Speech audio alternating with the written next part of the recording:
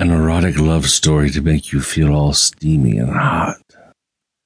One of my best wrote yet, with Betty Bourne to follow.